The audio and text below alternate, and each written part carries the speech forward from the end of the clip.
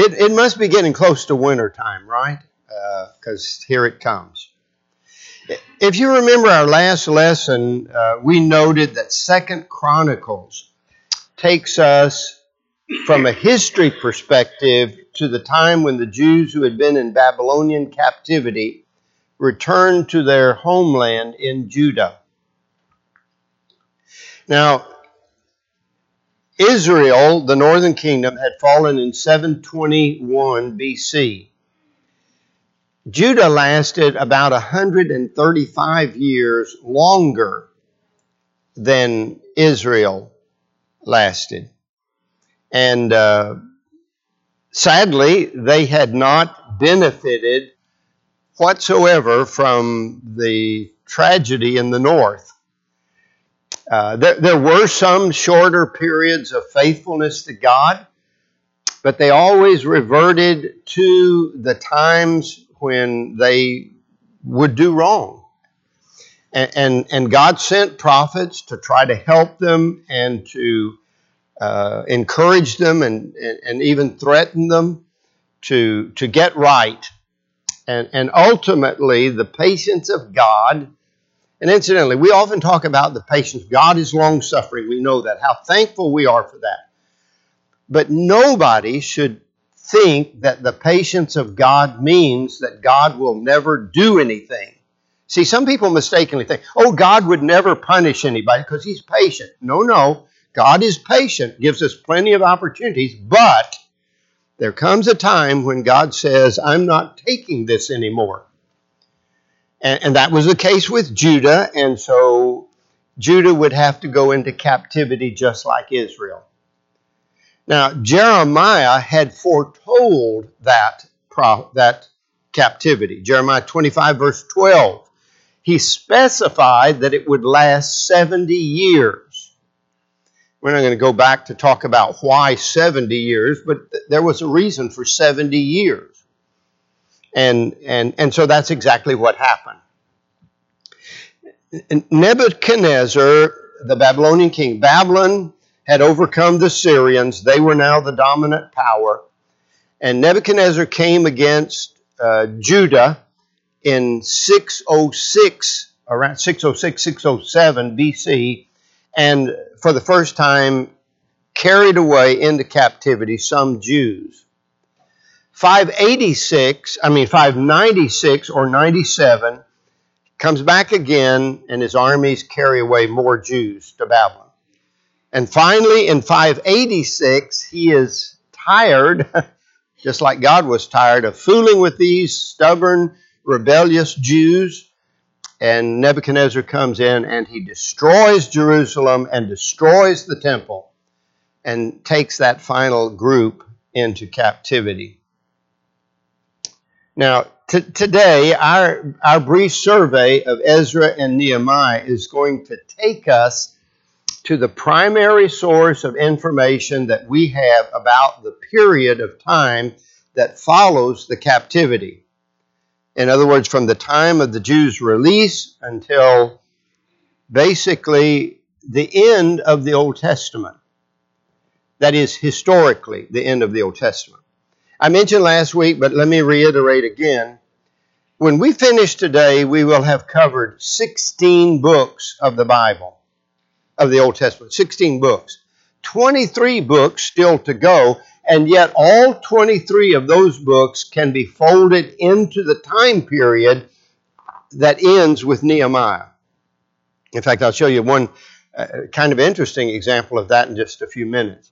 So historically, and again, first-time Bible readers sometimes struggle over this. They think that the Bible, the Old Testament, is a book that goes from the beginning to the end consecutively or chronologically. It doesn't. Going to the end of Nehemiah, that's the end of Old Testament history, about 430 BC. And then for about 400 years, as we've talked about before, there is silence from God. He does not speak through prophets. There are no writings that are legitimate writings that are considered inspired by God. And it is not until the New Testament begins that we have any actual statements about a new era, a new time. And it's those weren't written at the birth of Christ. Those were written after Christ had died. Okay. Now, there are some really interesting events that took place during this 100-year period, and that's what it covers, about 100 years. Significant not only to God's plan, but also to Jewish history. Here's one thing that is interesting. I mentioned this a little bit earlier. If you look at Ezra 6,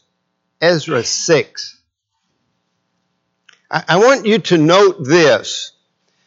The book of Esther, which we study next week, the book of Esther takes place historically between chapter 6 and chapter 7 of Ezra. Let me show you how we know that. Chapter 6, verse 1, then King Darius issued a decree and so on. King Darius, Persian king. Look at the beginning of chapter 7. Chapter 7, verse 1. Now, after these things, in the reign of Artaxerxes, king of Persia, Ezra, and so on. So what you have is Darius in chapter 6, Ezra in chapter 7. Artaxerxes chapter 7. Well, what's significant about that? What's significant about that is in between those two kings was a king named Xerxes, also called Ahasuerus, in the book of Esther, chapter 1. The events of Esther take place during the reign of Ahasuerus, that great king whose dominion was very widespread. Incidentally, Janice and I were talking about this a little bit this morning. In Esther 1, and we'll talk about this next week maybe, there is mention of the reign and how widespread Xerxes or Ahasuerus' empire was, and the name India is mentioned. And very quickly after I made my first trip to India, I was shown that India was in the Bible. But America isn't. The United States of America isn't in the Bible, but India is in the Bible. They wanted me to be sure I knew that. So India is a very old country, at least having that name 500 years before Christ came, as opposed to our country being relatively new. At least we think it's relatively new. Let's talk a little bit about the books and the men whose names are on these books. Now, I think some of you would know this, maybe some of you don't know it. Preachers hate to admit mistakes. We probably hate it more than other people hate to admit mistakes. I'm going to admit one, okay? Though I hate to do it. On your outline, and this is my mistake, please note that, not the secretary's mistake. Where it says about Ezra and Nehemiah, it says these two books were considered one until 1448 AD. I considered that, when I wrote it, a reputable date. It is not. And the reason it is not is that the first time, evidently, these two books were separated. They originally were considered one book, Ezra and Nehemiah, just like we're studying today. But the first time they were officially separated was in what was called a Bomberg Bible, after a man named Bomberg. And he was not born until 1483 or so. So he couldn't have published it in 1448, obviously. The real date is supposed to be 1517, at least that's what we think. Now there's some confusion about the Bomberg Bible because Bomberg was the first man to print the Bible and to print a number of Jewish rabbinic teachings. Got into a lot of trouble because of that. The Catholic Church didn't like the fact that he was printing Jewish material. And anyway, later he was able to get over some of that. But I just wanted you to note that the date is not 1448. I think the correct date would be 1517. And so if you want to look up Bomberg, you can. Daniel is his first name, Daniel Bomberg. Kind of an interesting fellow. Now, from time to time, from that time until now, these two books have been listed separately, Ezra and Nehemiah. But what I want you to keep in mind is this. We've talked about 1st and 2nd Samuel being one, 1st and 2nd Kings being one, 1st and 2nd Chronicles being one, and now Ezra and Nehemiah being one. What we need to understand is that inclusion or separation or putting together or taking apart books has nothing to do with the content of the books. Nothing has been changed about what was written in the books, only the way of dividing them. And incidentally, that's generally for our benefit. You know or should know that human beings arrange the Bible in chapters and in verses. That wasn't inspired, and that's why sometimes we have to be careful when we chop off a statement at one verse and start a statement at another verse thinking, well, they surely have to be separate because they're different verses. Those are human helps, and they do help us. Let's admit that. All conservative scholars, biblical scholars, consider each of these books to be written by the man's name who is the principal of the book.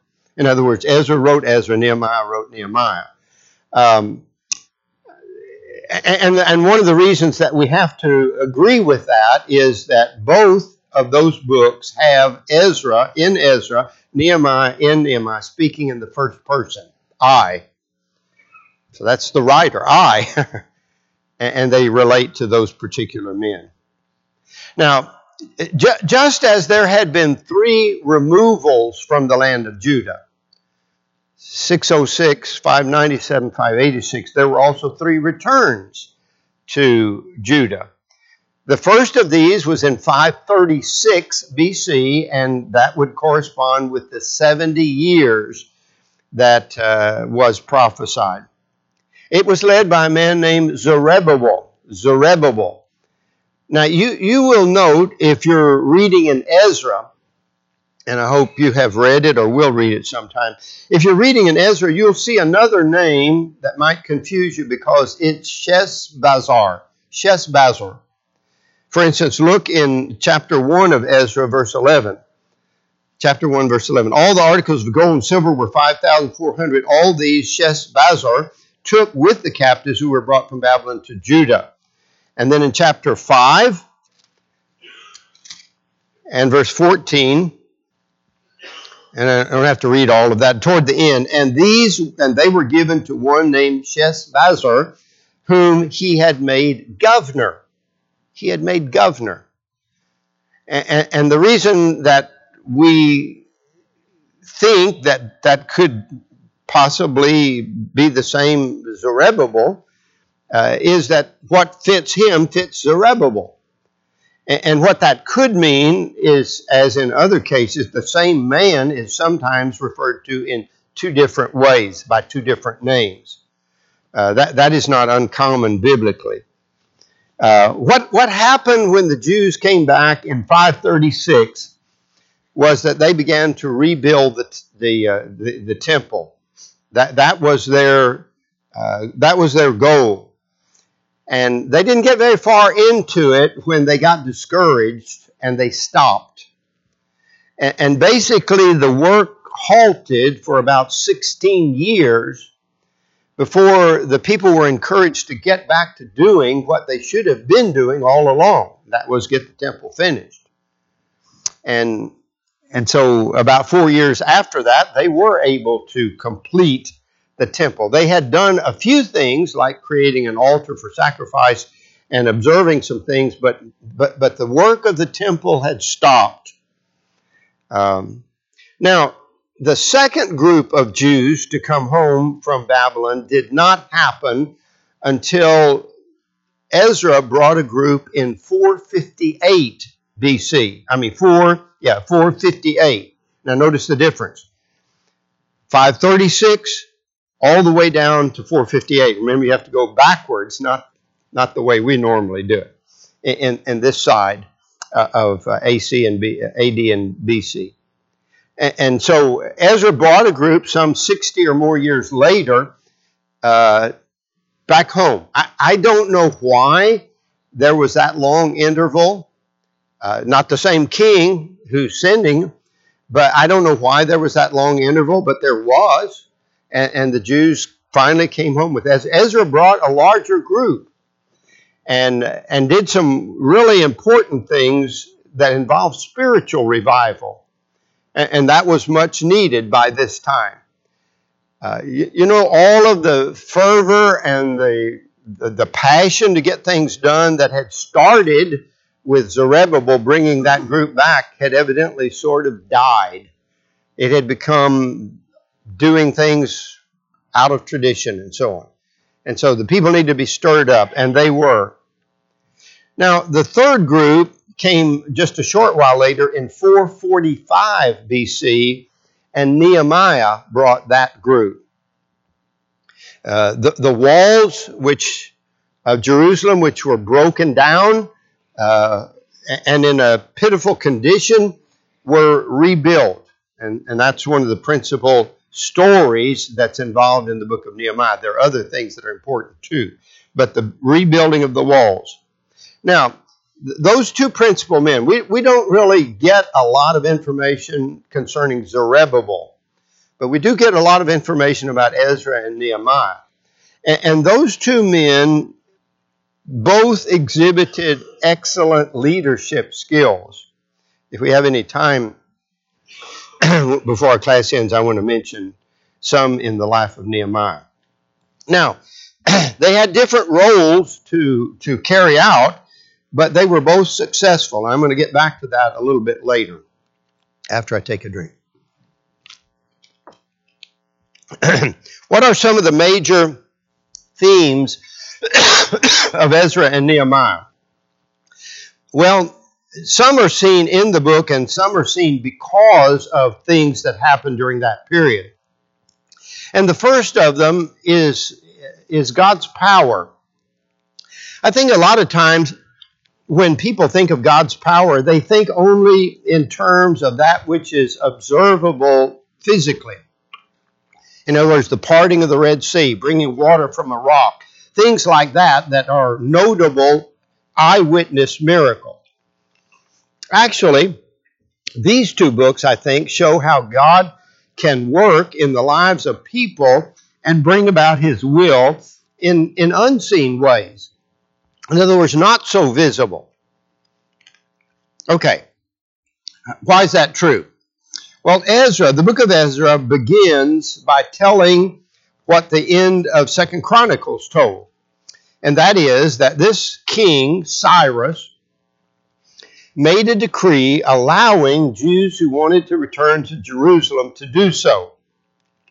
And he even supplied assistance for them and helped them to accomplish what they needed to accomplish. What is amazing about that is that 150 years earlier, before this man was born, God, through his prophet Isaiah, had prophesied that a man would do this and even gave his name. Look, if you will, at Isaiah chapter 44. Isaiah 44. We're going to begin verse 28. There's some other things. Incidentally, it's kind of interesting here because in verse 24 of chapter 44, Isaiah says, "Thus says the Lord, your Redeemer." And so, note the context. He's talking about, here's what the Lord says. Look what he says, which I found interesting. Prior to verse 28, there are 7 who's, W-H-O's, 7 of them. And each of those times, who did this, who did this, who did this, who did this. And then finally in verse 28, who, God, says of Cyrus, he is my shepherd, and he shall perform all my pleasure, saying to Jerusalem, you shall be built, and to the temple, your foundation shall be laid. Thus says the Lord to his anointed, and incidentally, notice that, his anointed. God anointed this man. To Cyrus, whose right hand I have held, to subdue nations before him, to loose the armor of kings, to open before him the double doors, so that the gate will not be shut. I will go before you and make the crooked places straight. I will break into pieces the gates of bronze and cut the bars of iron. I will give you the treasures of darkness and hidden riches of secret places, that you may know that I, the Lord, who called you by name, am the God of Israel. And so, long before this man is born, God is already naming who's going to help his people. Incidentally, it's kind of interesting because there is some controversy about how much Cyrus understood of this. Josephus, who was a Jewish historian, actually worked for the Roman government, but he was a Jewish historian. He claimed that Cyrus had read the prophecy of Isaiah. It was shown to him. We want you to see this. There are others who dispute that and say that Josephus was imagining something that he thought would make the story more interesting. We really don't know. We do know that this tender-hearted deed was no accident. This wasn't an accident that Cyrus said, go home. God had engineered that. And incidentally, archaeology has found, and I don't want this to take away anything from what I've just said. I want it simply to enforce what I've said. Archaeology has found a piece that's called the Cyrus cylinder. And on that stone cylinder, it is written, and they have deciphered all this, it is written that Cyrus did this for others too. Now, I don't know the order in which he did it. It may have been that he saw this was a great thing to do for the Jews and then did it for others. He may have done it for others and then did it for the Jews. I don't know. But it does say that Cyrus did this for people. I'll let you go back and I'll help you build your temples. I'll let you go back and worship your gods. I just don't think it was accidental. It couldn't be accidental because God had foretold it. Okay, in the other book, that is Nehemiah, God working is perhaps more subtle. There has been no naming of Artaxerxes by God and any prophet of God. And you have a man who was a cupbearer, a servant, who brought wine to the king. And usually, if this is correct, historians tell us that cupbearers were more than just a servant to bring wine. They tasted the wine before they gave it to the king, because if it was poison, it would kill them and not the king. Pretty risky business. And so this trusted servant who brought wine to the king was given the privilege of going back home and helping to rebuild the walls of Jerusalem. Now,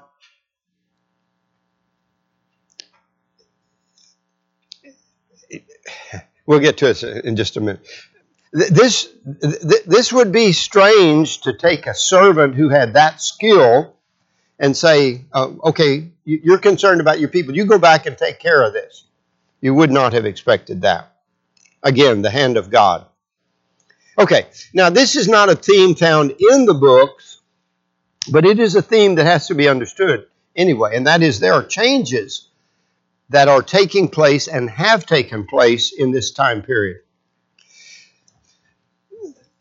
The captivity changed the Jews in several significant ways. One of them was that idolatry, which had been a plague to them for centuries, was no longer a major concern. Somehow or another, those hard-headed Jews got it into their heads that you don't worship idols. Now, the Babylonians had their gods. They were idolaters too. But the Jews did not accept that idolatry in Babylon. And when they came back home, they were not idolaters. Now, please be sure that you don't misunderstand. I am not saying that there was never a temptation for any Jew to become an idolater. That would be a little too extreme. In fact, we wonder, maybe you don't, I do, about a statement at the end of 1 John. You ever wonder about this statement? The very last verse of 1 John 5, the end of the book, says, little children, what? Keep yourselves from idols. Now, was he talking about Ganesh or Indians or Bel or something else? I don't know. Maybe he was saying it the same way you and I would say it today. We're not afraid of people worshiping statues today, but we know that anything that displaces God is an idol. We've got some Americans who worship money.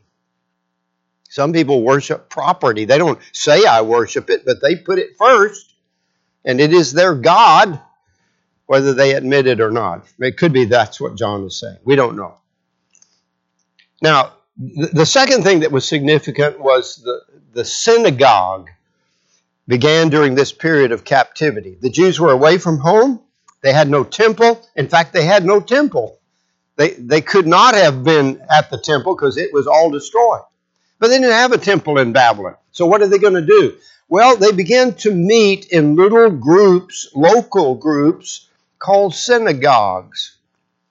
And the synagogue became a local place of gathering for worship. You didn't have to travel all the way to Jerusalem to observe things. You could observe them together as a group in your locality. I would say that's the forerunner of the congregation, wouldn't you? That we will see in the New Testament. The congregation, wherever you are. If you're in Corinth, you worship. In Athens, you worship. Wherever you are, that's your worship place. Now, even when the temple was rebuilt, the synagogue continued. They go back home, they rebuild the temple, but the synagogue is very much a part of Jewish life, and it would be a part of Jewish life during the days of Jesus. Think how many times the gospel accounts show Jesus going to the synagogue, or Paul going to the synagogue, because that's where people were. The third important thing that happened were scribes, S-C-R-I-B-E-S. Scribes came into prominence. These were men officially charged with copying the law. There were no printing presses, and so every document that had to be reproduced had to be copied by hand. And these scribes became experts at this.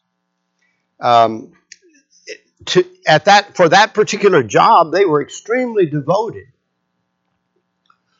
You may have heard this before. When a scribe was copying from the Bible, and he came to the name of Jehovah, he stopped, laid down his pen, and went and washed his hands, and came back before he would write God's name. So serious about how important this Bible was, that they were very careful. As time passed, they were not just copyists, but because they were so familiar with what they copied, they became teachers. And so they not only understood because they copied, they taught. Unfortunately, it went to their heads. And many of them in the time of Jesus were not just interested in copying and obeying God. They thought they knew it all. And they were among the Lord's. Woe to you, what? Scribes, Pharisees, hypocrites.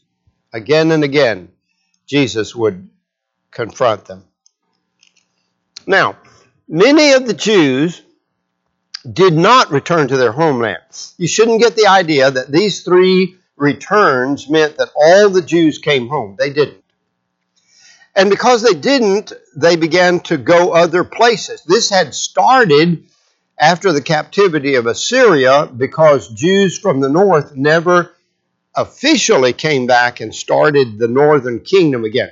Now, here's something that maybe we don't say much. some of these northern kingdom Jews came to the south. And I won't bore you with the references, but there are biblical references that show that some of these Jews settled in Judah. Incidentally, why would that not be true if when Nehemiah goes back to rebuild the walls of Jerusalem, he's confronted by what? Foreigners who don't belong there. They don't belong there. They're not Jews. But they're there. And so many of these people from other places began to settle the territory. Jews who were scattered out began to be known as the diaspora. That's the Greek term, diaspora. And what we get from that is the word dispersion, scattered out. And that's literally what the word means, scattered or dispersed. And so when you come to 1 Peter 1, verse 1, Peter writes to people who've been scattered, that Jews who have gone and who have settled in other places. Remember on the day of Pentecost, all of the Jews who were there and how many different places they came from. A multitude of different places that Jews were living and came to Jerusalem to worship. One final thing about that. The term Jew, J-E-W, seems to have replaced the word Hebrew. Abraham is called in the Old Testament the Hebrew, the one who crosses over. And now the term Jew is the common way to designate God's people. The northern kingdom wasn't anymore. Judah remained, and so Jew means one from Judah. A Jew was one from Judah. Now later it would cover all Jews, no matter where they were from. But you need to know that the transition was that God's people would no longer simply be called Hebrews, they would be called Jews. Let's talk a little bit about challenges. Everything that the returning Jews tried to accomplish met resistance. And that interference at times caused real discouragement. Sometimes it created fear. Sometimes it caused people to wonder whether they should keep trying. And prophets that we will study in later lessons like Haggai and Zechariah would have to stir up the people to get them to go back to doing what they should have been doing. And they would talk about them in continuing their word, being faithful. Nehemiah would have to do that same thing in essence. Let us rebuild. Let us rebuild these walls. And then the people would accept that idea. Now, Ezra, according to the book of Ezra, ran into marriage problems. And the marriage problems were caused and created by Jews marrying foreigner, heathens, non-godly people, immoral people, idolatrous people. There were problems of Jews intermarrying because God had said, don't do that. And Nehemiah would face some of that himself, and even to see it involved in the priesthood. Now, the correction of those problems took time and effort and some patience, because it couldn't all be sorted out in one day. We have a lot of marriage problems in the church today, and sometimes people get a little bit impatient thinking they should be corrected immediately. Here's a problem, get over it. Doesn't always work that way. Sometimes there are things that have to be worked out and worked through. And that was the case here in the time of Nehemiah and Ezra. Now, Nehemiah had his own great challenge. And that was that Jerusalem had become a pile of rubble. It was a pathetic thing when he saw it in his return. And he faced hostility from those who didn't want the walls rebuilt. He faced discouragement among his own people because they didn't all automatically believe that they could accomplish evidently what needed to be accomplished. They hadn't done it. And Nehemiah had to find a way to get people to buy into what they needed to do. And that's a real leadership goal. A real leader has to have people buy into what he's trying to get them to do. Here's what we see in both books. Challenges can be met if God's help is used and our best efforts are exerted. Nothing significant is accomplished if we don't lean on the Lord, if we don't trust Him, if we don't put Him as part of the plan, if He's not the major factor. But neither is anything accomplished if we just say, hey, God, take care of this. People need to remember that today. There are a lot of people who say, hey, God, take care of this. Don't involve me. But we have to be involved. We are God's hands. We are God's feet. We are God's workers. We have to use what we have.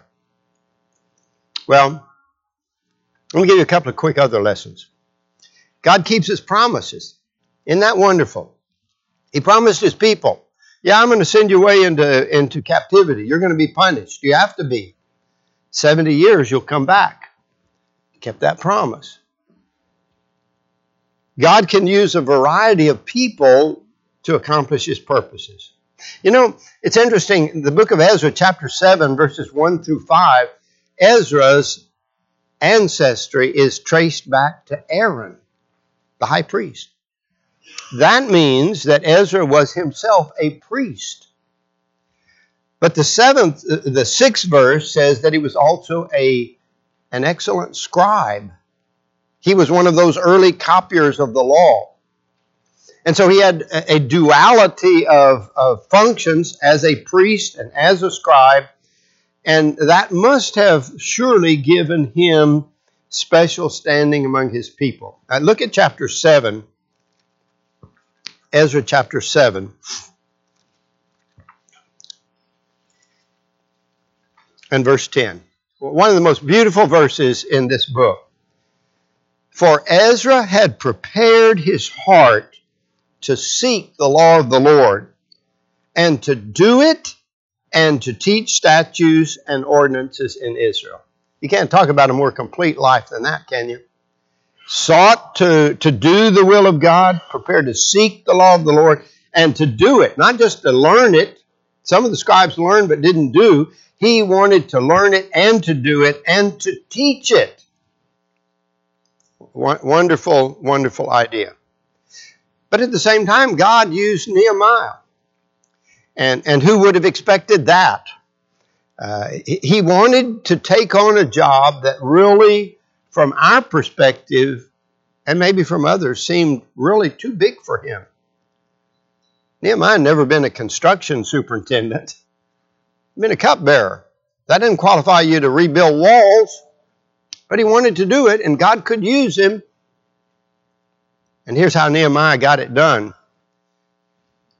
By appealing to personal interest. Hey, this is your part of the wall, you rebuild it. This is your part of the wall, you rebuild it. This is your part of the wall, you rebuild it. Isn't that a great way to work? He didn't say, hey, you who live over here, go over and rebuild this guy's wall. He didn't tell this guy, you go over here and build that guy's wall. He said, you rebuild your own wall. And they did.